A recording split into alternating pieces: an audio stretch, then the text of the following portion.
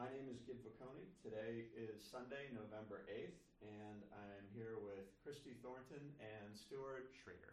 Stuart Schrader here at Brooklyn Public Library for an interview in the Intersection Prospect Heights project, which is a project of BPL, Prospect Heights Neighborhood Development Council, and Boscata. So we're going to get started. First of all, can each of you just tell us your names, please? Sure, my name's Christy Thornton, Thornton. And my name is Stuart Schrader, Stuartschrader. And have you lived or worked in Prospect Heights? Yeah, we've both lived in Prospect Heights. We've lived in our current apartment here on St. John's Place since November of 2003, and I lived in the neighborhood for about a year before that too, so since 2002. Mm-hmm. And do you still live in the neighborhood? We do. We still live here. Now, if you, we can talk about anything you like, but we've sort of started out some of these interviews by asking if you had to take me on a tour of your of the places in Prospect Heights that are the most important to you, what would they be? That's a really interesting question. So we live on the block of St. John's Place that's between Plaza Street and Underhill, which means that we live kind of directly across the street from the big new Richard Meyer glass curtain wall condo building, which when we moved into the neighborhood in 2002, 2003 was the parking lot for the synagogue on Eastern Parkway. And so we've seen obviously a lot of things change in the neighborhood. And so I think if I was going to, sort of bring someone around maybe the immediate vicinity of where we live, but Prospect Heights in general, I might start by kind of pointing out the massive changes that have happened, which, the sort of metastasizing condos, I think would be one place to start. Definitely that Meyer building as the beginning. The building on the other end of the block, which was, set for development, but then the financial crisis happened and that building was left undeveloped. Of course, then on the other end of the neighborhood, the Atlantic Yards project, which did not exist when we moved in, and which we were ardent opponents of when it was happening. Yeah, and even smaller things like there wasn't always a bike lane on Plaza Street, and now there is, which is a good thing. But yeah, it sort of feels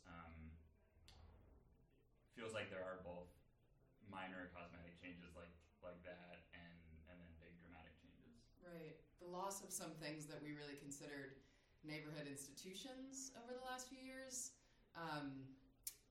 When Mooney's on Flatbush closed and became Charlene's, that was a big change in our lives then. At Mooney's, your fourth beer was always a buyback. That's definitely not true anymore at Charlene's. And the recent closure of the diner, The Usual, on Vanderbilt is just, there had been rumors that it might happen, but that seems like a kind of dramatic change. These places that seemed like they were always going to be there. When Gran Castillo de Jagua moved, they were threatened to close, and now they've moved up the block. It was good that was saved. Those kinds of small neighborhood institutions, I think. Yeah, some have moved to other places in the neighborhood, like the Muffin Shop that Little was Miss on Muffin, yeah. Park moved over to Washington, but also lots of places have disappeared. But on the other hand, I do think that if I were taking somebody around, I would take them to Prospect Park, which luckily, if it's changed, it's probably changed only in the way that trees have fallen and been replanted and new landscaping and that kind of stuff.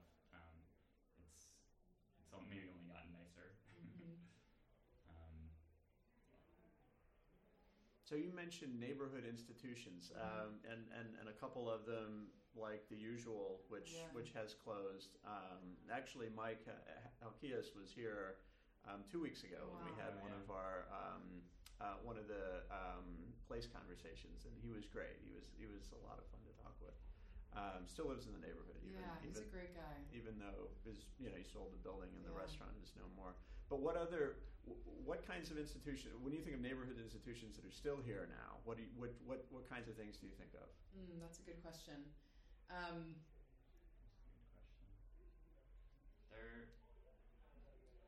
There are a lot of, obviously we're lucky that Prospect Heights is home to so many of the kind of central cultural institutions. And so the changes that have happened here at the library have been really important. Things at the Botanic Garden, the increase in services for the community at the Brooklyn Museum have been incredibly important. And then, the work of, I'm thinking especially some of the community gardeners that exist here, community gardens on St. Mark's Place, and those sorts of people, even though I think neighborhood institutions went through a particularly, or maybe community and neighborhood institutions maybe went through a particular moment of kind of coalescing around the opposition to the Atlantic Yards. And now that the Atlantic Yards is being built and we're sort of seeing the felt presence of it, and I'm less involved than I probably once was in how those things work, but the existence of those neighborhood institutions or organizations, the way people were brought together through that, I think was really important over this last decade or so. Yeah, and sometimes I think you don't really recognize that something is an institution until it's gone. Yeah.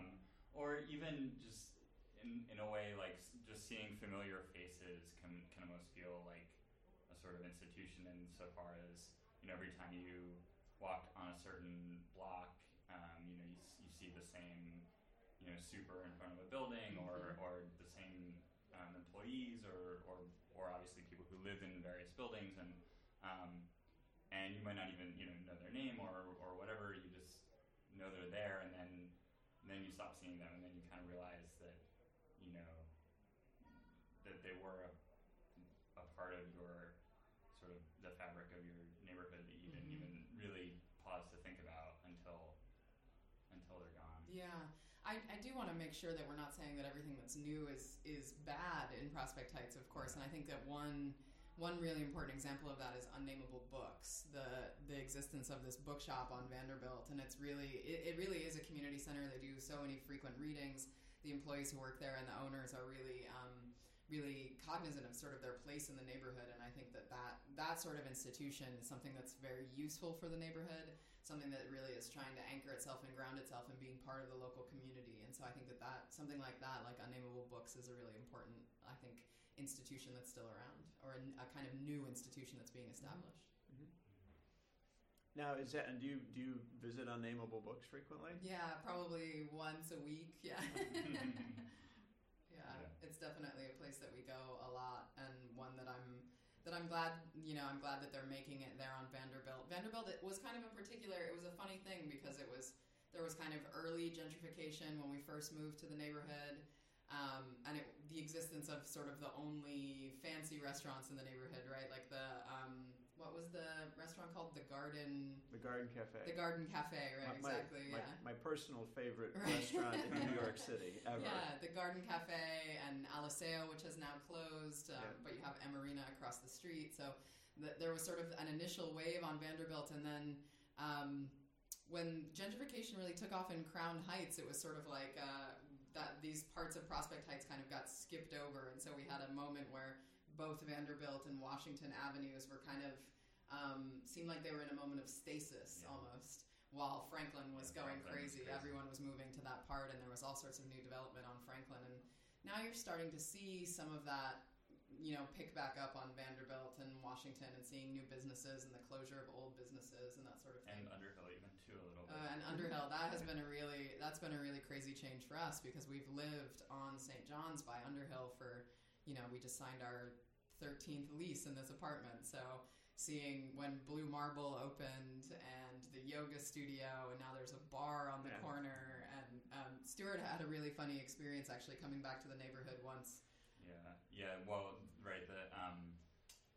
The bodega that was on the corner of Underhill and St. John's that is still there, but got totally renovated. Right. A few years ago. And it's the same owners, and it's the same people. It's just, it looks incredibly different. It looks totally different, and it wasn't actually my experience. It was a friend of mine in the neighborhood was walking by, and there was a guy standing on the corner, and he was really confused, and he sort of stopped my friend, and he was like, "Hey, didn't there used to be a bodega here?" And he was like, yeah, that's the bodega. And he's like, it looks really different. Like, I've only been away for a year, but I don't recognize anything. And my friend was just like, oh yeah, well, where have you been? And he said that he'd been in Iraq. Right. So it just kind of made it feel like really poignant that somebody was only gone for a year, but went to like a totally different place, but actually Right, coming went away home. on war and came home and didn't recognize Yeah. that very corner. Yeah. But then, yeah, because it is the same people still there, even though it's got a different look and feel, and Right. That's nice, I guess. Yeah, and I think that's pretty different than some of the other places. You know, the bodega that was on one block down that is now this kind of fancy beer bar. Right. And things like the laundromat on the corner of St. John's and Washington burning down, Ali's Laundromat. I used to go there all the time, and that building burned down a few years ago, and now they're building something that's going to be replaced. It looks like it's going to be sort of mixed use, residential, commercial. But the bodega across the street from that is now also being renovated and is going to be turned into, I think, a fancy restaurant. So there definitely used to just be a lot more bodegas in this neighborhood than there are now. Now we have more cupcake shops and coffee shops and fancy beer bars. Beer bar. and on that block on Underhill, there was that community theater space. Oh, right. Right. That disappeared, but that was totally one of those kinds of things where we felt like it was nice to have it there and didn't take enough advantage of it. And that was a while It's ago. gone. I went to at least one production there while that was open. Yeah. It was I thought it was kind of a strange place, but Yeah. it was an interesting thing to have there. Right. Yeah, and I think that this used to be much more the kind of a neighborhood where those kinds of random, strange spaces could unusual. exist, where the rents might be affordable enough that people could be doing things that maybe didn't make total commercial or, kind of straightforward kind of sense. And I think that there are still pockets of that. I think there are parts of the more industrial blocks of like St. Mark's and Prospect further down where there's warehouse spaces where there are still screen printing shops and galleries and that sort of thing where people are doing things that are maybe not so straightforward sort of commercially, but definitely as you get up closer towards Grand Army Plaza, and we feel kind of strange about it because we live in this rent stabilized apartment that we've been in for 13 years now, so we sort of feel like we can never leave. And especially this year when the 0% rent increase this year of our lease, that means that, we feel like we're going to stay in this apartment forever because we will never, ever get back into this part of Brooklyn if we leave. And especially not this kind of strange corner that is so close to Grand Army Plaza that we lucked into. Oh, speaking of institutions, like the number one institution in Prospect Heights in my mind is probably Marjorie Thompson, who is the real estate agent who has the real estate office on Washington Avenue. And everyone I know who's come through this neighborhood and rented an apartment, they've had some run-in with Marjorie. And she really struck me when we were looking for apartments 13 years ago.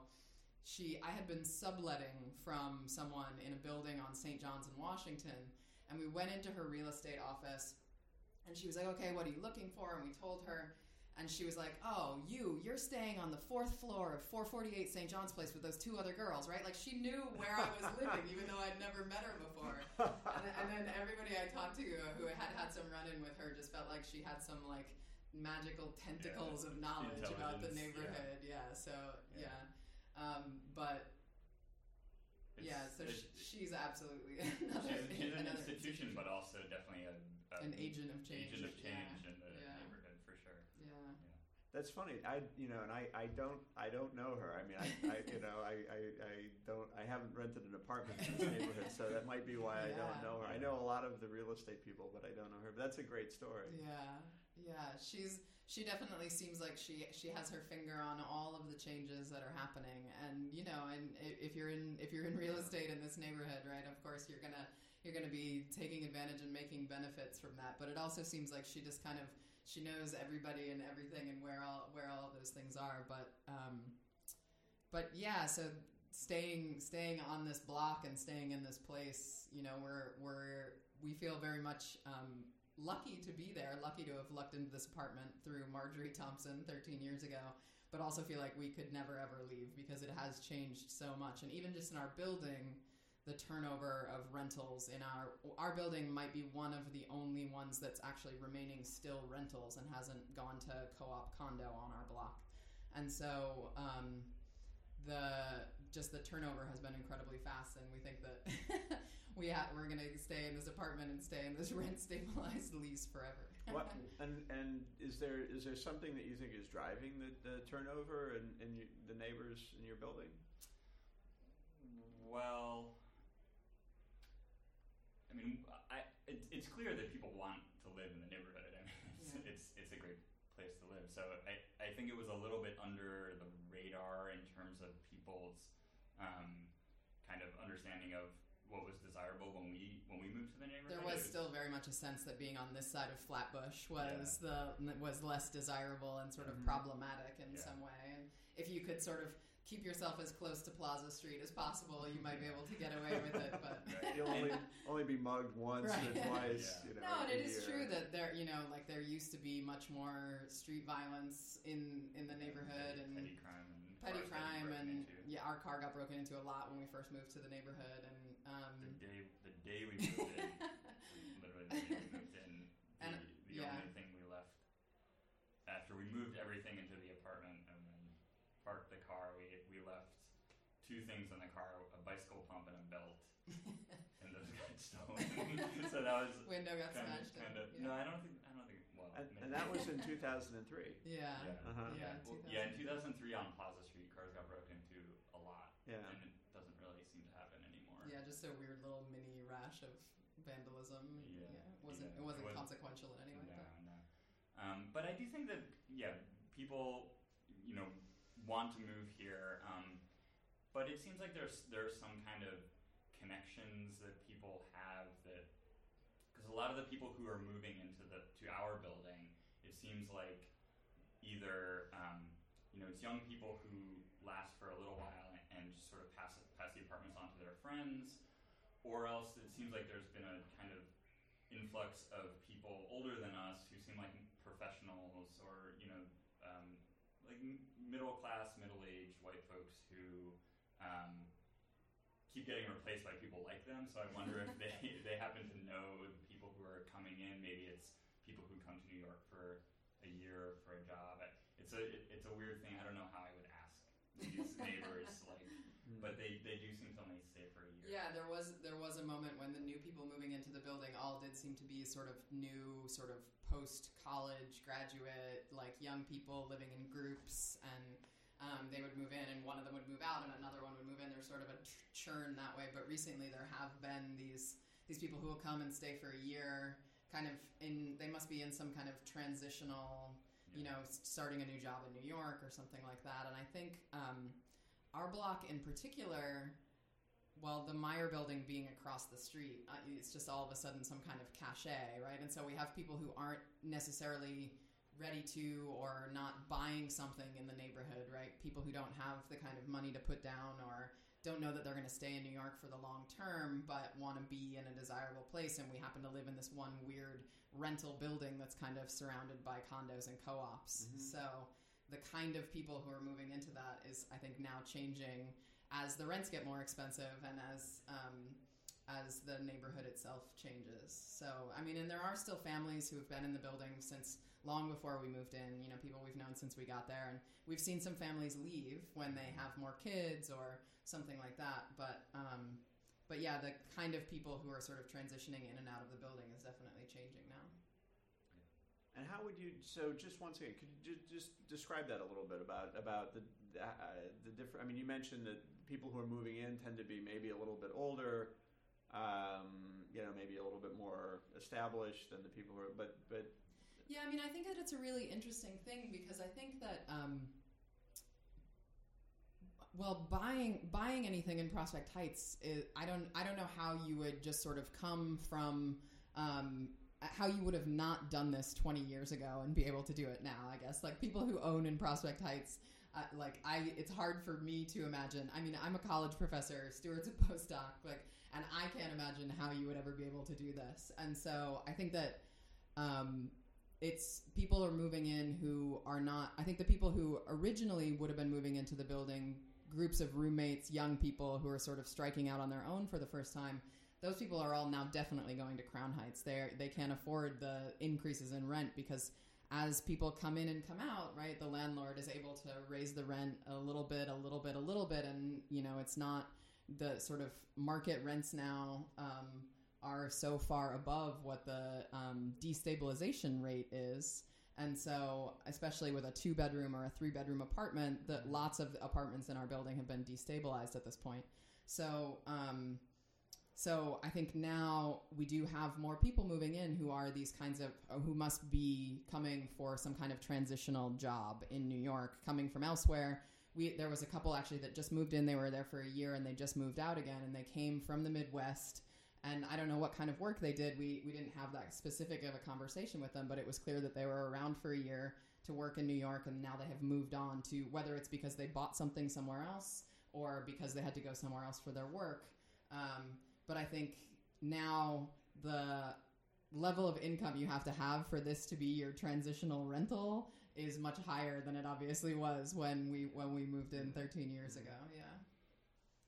Yeah, and I guess the thing that strikes me about people who just kind of pass through like that is, what's really unfortunate is that, and obviously they don't have necessarily a choice in this, but they are motors of raising the rents because landlords take advantage of turnover to raise rents and oftentimes to take apartments out of stabilization. And so that's a really unfortunate thing that happens when there's lots of turnover in a building and people only stay for a year at a time.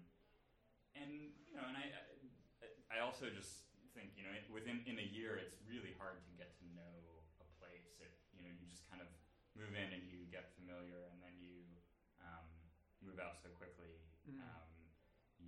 You just don't really sort of make any kind of, of course you could make deep connections, but you most likely don't make deep connections, which is unfortunate.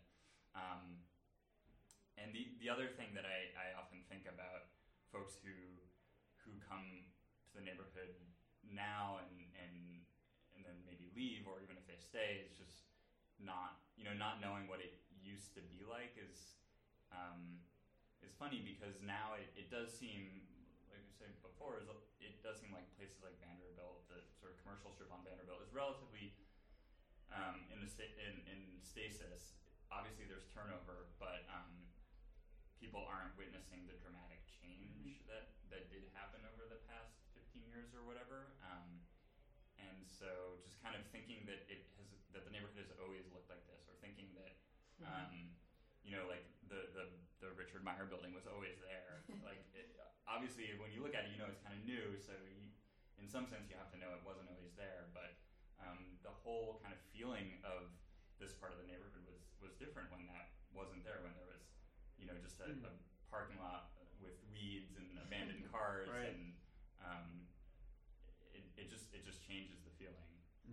So I feel oddly grateful for having been able to witness that changing kind of affective dimension of living in the neighborhood.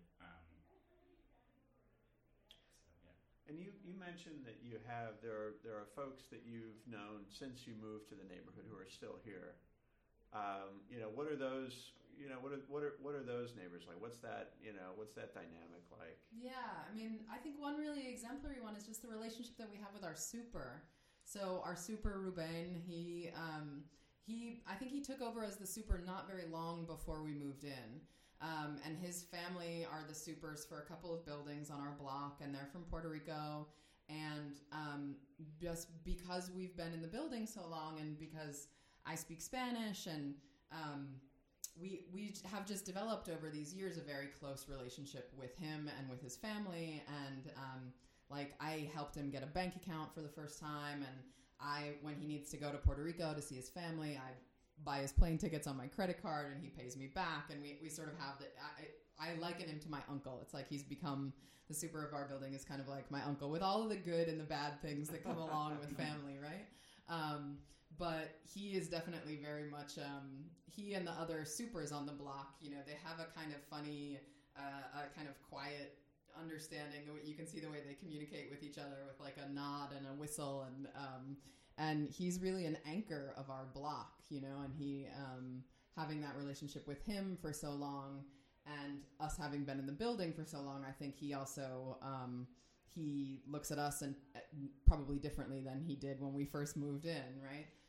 Because we've been there for so long. And then there are a number of other families who live in our building, people who do things like work for the MTA, work for the city, and those people are families that, African-American families, West Indian families who have been in the building for generations. So, generations live in the apartment together. So, you have grandparents who have lived there, their adult children with their small children. Everybody lives in the building in the apartment together, or in multiple apartments. People have moved between apartments, and so in that way, we've seen a lot of young kids sort of come up. We've seen a lot of kids grow up in our building and that sort of thing. So having those kinds of relationships, I think, is one thing that really feels like it grounds us in this particular neighborhood. And again, because there has been so much change around us, sort of having that the continuities of those people has been really important. And then the people who have sadly left, people who we had, the kinds of relationships that you have with your neighbors, where you're not the kind of friends who might, sit down and have dinner together, but you stop and you talk and and then all of a sudden one day those people are gone. It can be really surprising. And that's happened a couple of times too. Yeah. And it strikes me that the story of who lived in our apartment before we moved in. So the story that we heard is that it was a woman who was in her 90s. She had lived in the apartment for something like 40 years. Yeah. And she supposedly, at first they told us she didn't die in the apartment. And then it came out that she actually did. After some time, it came out that she actually did die in the apartment. But, she had been paying like under $300. Under $300 a month for the apartment. Which, of course, she was in her 90s, obviously, on a fixed income. And so, we came along, and, the rent, when we moved in, the rent was $1,400 when we started, yeah. So that's a perfect example of what I was mentioning before, in how turnover enables the landlords to charge way more money. Yeah, obviously many of the apartments in our building aren't experiencing that kind of drastic of a turnover where somebody has been there for that long. But so our next door neighbors, when we moved in, had lived there for a while, and they were raising a daughter, and then they had another baby, and they decided they had to leave the city. And they were an amazing Brooklyn family, because he was Korean American, she was Italian American. They had an adopted African American daughter, and then they had a baby. So they were just awesome people, and we really liked them. We got along really well with them, and we were really sad when they decided they went to Buffalo, where his family was from, because with 2 kids, they didn't feel like they could stay in the apartment. And so they were the ones who told us the story of the woman who lived there before. And there is a big kind of crowbar mark in our door. We have a big metal fire door, and it definitely has a crowbar dent in it from the fire department entering. Yeah, we didn't know what it was until we kind of put 2 and 2 together. So obviously our case, when we moved in, when they had renovated the apartment, that was a giant renovation from somebody having lived there for 40 years before. Now it's more like somebody comes in and lives for a year. When they move out, the landlord repaints and then raises the rent by however many hundreds of dollars it goes up. And so that's the kind of turnover that's really, I think, changing the character of the building in a serious way. Yeah. Now we talked a little bit before about bodegas, and there there's a bodega down the street from you. There used to be the other one that was on the corner before it became Gold Star, and then there was the other one that was down the street that was on the corner of Washington. Now, do you do a lot of your shopping at those places as well? I think we probably used to more than now. We're members of the Park Slope Food Co-op, so the vast majority of our shopping gets done at the food co-op. But there are funny things like, the thing about the one example from bodega culture and there being a bodega everywhere that doesn't exist anymore, and I think is particularly striking on that one block of Underhill, is that it used to be possible in New York City in the summer and Brooklyn in the summer, when it was 95 degrees and it was so hot, to go to any bodega and get a $1 popsicle, right? Get like a froze fruit for $1. Right. You could do that anywhere. On a really hot day, you could always get a $1 popsicle. And now on that block, all you can get is a $4 ice cream cone, right? Like, and so that to me has always been one of the really striking things of how those how all of the bodegas in this southern part of Prospect Heights have disappeared. And so on those like August days when you're on the street and you just want to cool off, that has always been a really striking thing to me. Like, am I going to go into Blue Marble and pay $4 for a tiny ice cream? You know, it's funny that you mentioned, because I was thinking about that. I was thinking about froze fruit bars the other day too. Where did they go? I know, right? That used to be a thing everywhere. Yeah. That was the easy thing to grab. Yeah, exactly. I used to work cold or if it was hot outside. I used to do community gardening work in the Bronx, and walking along Bedford Park Boulevard, like getting on the B train, I would always stop in a bodega and $1 buy a froze fruit, and that was like the way that you survived. Now they don't even cost. If you can find them, they definitely don't cost $1. So. Also, generally ripe avocados. Oh, that's true. Are something you can get in bodegas and not in a regular grocery store. Yeah. Mm-hmm. But speaking of the ice cream, there was I have this memory of standing near on Underhill, sort of between the bodega and the Blue Marble. I have this memory of seeing these young African American kids from the neighborhood kind of like arguing with one another. They had some money, and they were like arguing about whether to just like buy an ice cream in the bodega or buy an ice cream at Blue Marble. And one of them saw a distinction, thought that there was a distinction to be made, and the others thought it just didn't matter, and just get whatever, probably get whatever was cheaper. Right.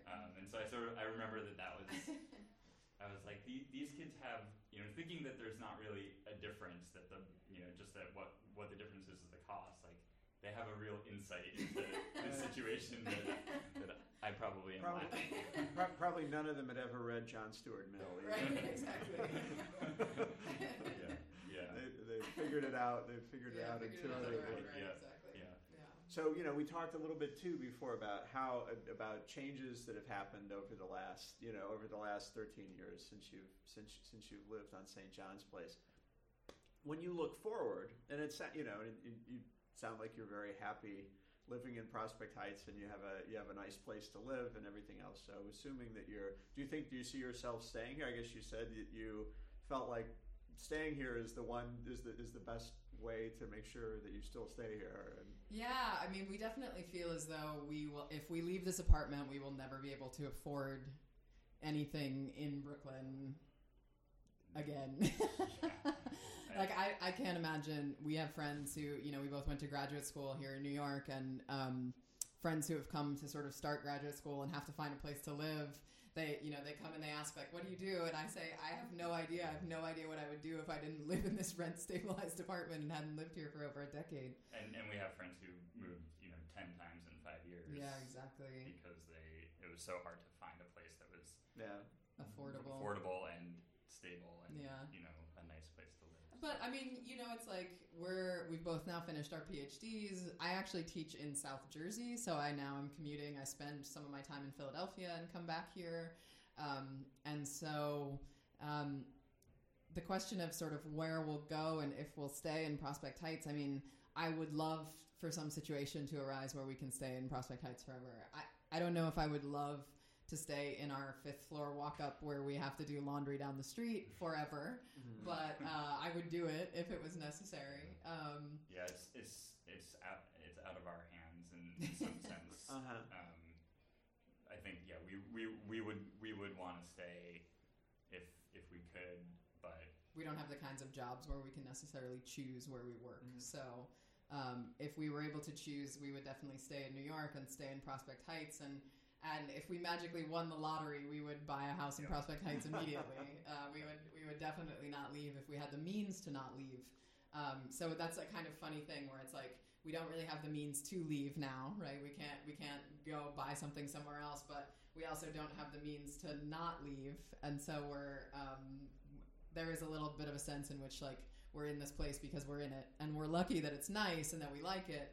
But so it's a question. We may end up just staying in it forever, and our downstairs neighbors, they're in the oldest generation in the apartment now are in their 70s, and they walk up and down the stairs to the 4th floor, and it takes 10 minutes. And I don't know if we can grow old in this apartment. We'll see, but. So when you think about, and you obviously, you've been very observant of the transitions in the neighborhood over the last 13 years. When you think about maybe the next 13 years into the future, what do you think the neighborhood's going to be like? What kinds of things do you expect to see? That's a good question. In some ways, I guess I imagine the kinds of changes that have happened to just continue the sort of replacement of businesses with new ones that last not very long. And I mean, it's hard to envision. It's hard to envision places that will start now and last a really long time, just because it seems like it's so hard to have a small business in New York. I think because rents are so high. Although of course I'd like to be wrong about that. I would like to see places last. On the other hand, when we moved in, places that maybe seemed like they'd been there forever probably hadn't been. They were probably kind of new. So. Yeah. I mean, I don't know how usual was. Well, that had been a business that was it had operated a long time in the neighborhood, and Mike and his brother bought it. It used to be called George's. Okay. It was run by 2 guys named George, and they bought it from him probably about 25 years ago. So that had been there a long time. Yeah, it had run under the 2 of them for quite some time. Yeah. I mean, I think one of the most visible and obvious changes is the condo construction. I mean, Prospect Heights has these long blocks between the avenues where there was formerly industrial space and warehouse space, and especially the closer that you get to Atlantic, the more of that there is. And obviously there are places where there have been artist lofts for a long time, right? Grand and St. Mark's or Prospect, there's a big loft building, and but increasingly you see more and more sort of the existence of the still industrial space, things like tire repair shops and that kind of thing next to these new condos that are coming up, right? So, the halal chicken slaughtering place next to with like a fancy bar across the street that's like so Classen, you're thinking Classen, yeah. And so those kinds of things are I just feel like when I ride my bike or I walk around Prospect Heights, there's always a new condo going up. And some of them are enormous. I mean, I guess it's technically in Crown Heights, but on the block of St. John's between Classen and Franklin. That's a huge building. Huge building where they tore down a parking garage, and that building is just going to be enormous. So big, yeah. And so, obviously we've thought a lot about the increasing density that's going to come with the Atlantic Yards buildings, and now that especially the building on Vanderbilt is actually going up, and you can really sort of on a human scale see how big it is actually going to be, which is obviously something that the opponents argued from the very beginning, that these things were out of scale with the neighborhood. But now that you can really see how big that building is, and when you stand on Atlantic and you see the one that's going up on Carlton and the one that's going up on Vanderbilt, and you kind of see those two together, and then you imagine buildings in between them, it's just like, but that's, obviously we know about the massive density that's coming with that, but then when you just go along those blocks of like St. Mark's and Prospect and Dean, and you see all the places where there used to be warehouses or tire repair places or car repair places that are now condos, it's really striking. And so I think that I just don't understand the structure of how Americans are so in debt now, but it's hard for me to imagine how there are going to continue to be enough people to fill these condos, right? Because they are so expensive. I mean, you can't get a 2-bedroom condo in this neighborhood for less than $800,000 now. So who are the people who can afford this? It's really striking to me. I think about that constantly as I see more and more of these buildings coming up. Well, and not just in this neighborhood, but across Brooklyn. Yeah. So many new really big buildings that presumably need to have tenants eventually. It's just a lot of people. Yeah.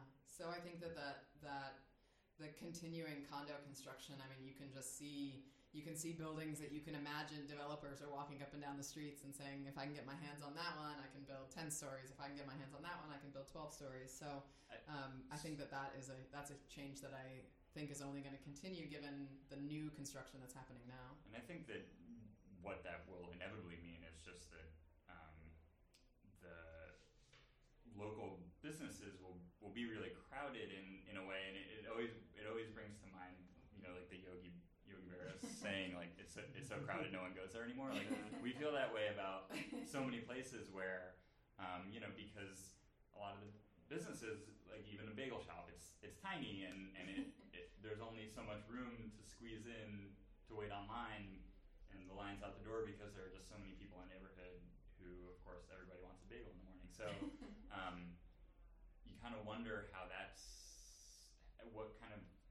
it seems unsustainable because as more and more and more people are moving in, the amenities, it seems, can't possibly keep up. And then on the other side, you do see a business that's totally crowded, like an ice cream shop with a line out the door, a bagel shop with a line out the door, and then there's businesses right next door to them where they're empty and going out of business. So that's, figuring out why that is beyond my abilities, but I notice it, and I wonder if there is some kind of equilibrium that could be found where every business would have enough clients to keep it going, but not so many that it's too crowded to go into. Well, and then beyond that, of course, you just have the actual infrastructural needs of the neighborhood, right? So, like Prospect Heights has really good elementary and secondary schools. Like, there are excellent high schools, excellent elementary schools in this neighborhood. There are others that are not as great, but and if the population does continue to grow and the density gets that much more, making sure that there are actual resources, and obviously what happens in so many neighborhoods where the density increases is what you get are charter schools, and so and then when there are new charter schools in the neighborhood, that changes the dynamic with the existing public schools, and so I think that if there continues to be building at the rate that there is now, and that really begins to affect the density and then sort of density of the population in the neighborhood, you could start to see real impacts on those things as well. Yeah, and other aspects of infrastructure like subways and just streets being the subway. crowded. I mean, when we first moved here, taking the Q train, the Q Diamond, taking the Q Diamond at 9 a.m. You definitely never packed in with people on the 7th Avenue stop the way that you do when you're waiting our B and Q train now. So. Yeah, it's definitely more crowded than it used to be. And you said you have a car. Do you still have a car? We do have a car, yeah. Mm-hmm. Has dealing with your car changed much over the last 13 years? Parking has always been terrible. Yeah, it's always been hard to park. I mean, our lives have changed. We used to work basically 9 to 5 jobs, and parking a car on the street when you have a 9 to 5 job is a real challenge. Yeah, doesn't work very well. Yeah. So, but when you don't have a 9 to 5 job, it's you're more flexible. It's easier, but that doesn't mean it isn't still a real pain in the ass. Yeah, no, parking has always been terrible in Prospect Heights. And one thing that has always really struck us about living where we live is the way that in Park Slope they have 1 day a week alternate side parking, and in Prospect Heights we have 2 day a week alternate side parking. Or 4 days actually. Right. Yeah. Exactly. 4 days. So if you park and you have to move on a Tuesday, Friday, or a Monday, Thursday, whereas over in the Slope you have to move once a week, and everybody moves for like 5 minutes, and there's a whole power politics to how parking works over there in Park Slope. But yeah, there's a reason for that. I can explain it later. But yeah, that is the way it is. Yeah. I mean, we've always just understood it as the sort of political power of Park Slopers versus Prospect Heightsers. That's the story we've always told. It's no, that's not the reason. But so, parking has always been terrible, but we have continued to deal with it. And now, actually, because I work in South Jersey, I drive back and forth. So now I actually couldn't live without my car because I have to drive to this job in southern New Jersey. So. Right. Yeah. But for most of our lives, the only driving we've done has been to the other side of the street and back. which is it's a funny, it's a silly way to live. Right. Well, is there anything else that you would like to add that you'd like to talk about?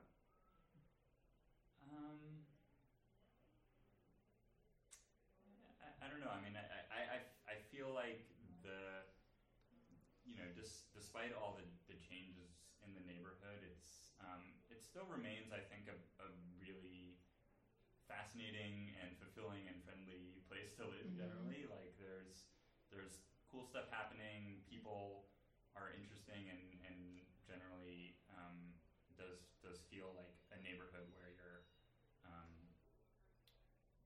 where people sort of look out for one another and you know I don't want to like romanticize it because there are massive levels of inequality even within Prospect Heights and of course within the city more broadly, but I do think that there's something kind of ineffable that's special about Prospect Heights. I think maybe everybody feels that about wherever they live, their neighborhood, but, yeah. yeah. When I moved to Prospect Heights after living in Manhattan for 5 years, and what really struck me at the time was the way in which if people were on your street, if you passed people on the street on the sidewalk, there were people who lived in the neighborhood. It wasn't a place where, unlike when you live in Manhattan in so many places, the people on the street are passing through for various things. They're passing through for jobs. They're passing through because they're tourists. They're going from one place to another. In a place like Prospect Heights, it always felt like, the people who are in the neighborhood on a given day are the people who live in the neighborhood, right? And people who have or work in the neighborhood, people who have like a real connection to the neighborhood in that way. And so that was always something that really struck me about Prospect Heights. Now, of course, we have double-decker tour buses that come through the neighborhood in a way that was not the case when we first moved here. So maybe that's a little bit different now. But I still think that is true about Prospect Heights. Yeah, I agree. And maybe that is the distinction between Prospect Heights and its neighboring areas is, I don't know, but it seems like people don't treat Prospect Heights people from outside don't treat it as much of a destination, but they should because of the museum and the library and the park. They shouldn't, but they should. So I have one more question for you then. What made you guys decide you wanted to come in and tell your story to us with the Intersection Project? Well, we read about it and it seemed cool. Well, it seemed cool. We're both historians, so we have a particular sort of interest in historical documentation, and I think we also feel like we have a certain perspective on Prospect Heights that is not necessarily unique, but at least a little bit different from some other folks we know, just people our age and our friends, because we've been here for a while and sort of observed a bit of a shift. Yeah, I think being in our mid-30s, having finished graduate school pretty recently, we don't have a lot of peers who have lived in an apartment for 13 years, right? Mm-hmm. So I think we have a real sense of investment in the neighborhood, and we feel like we are definitely a part of this neighborhood, and it's a part of sort of how we have lived our lives and sort of grown as New Yorkers, and so Prospect Heights is really important to us. Yeah. Great. All right. Well, thank you. Mm-hmm. Thank you very much for participating. So this concludes our interview today with Christy Thornton and Stuart Schrader, and we thank you very much for joining us.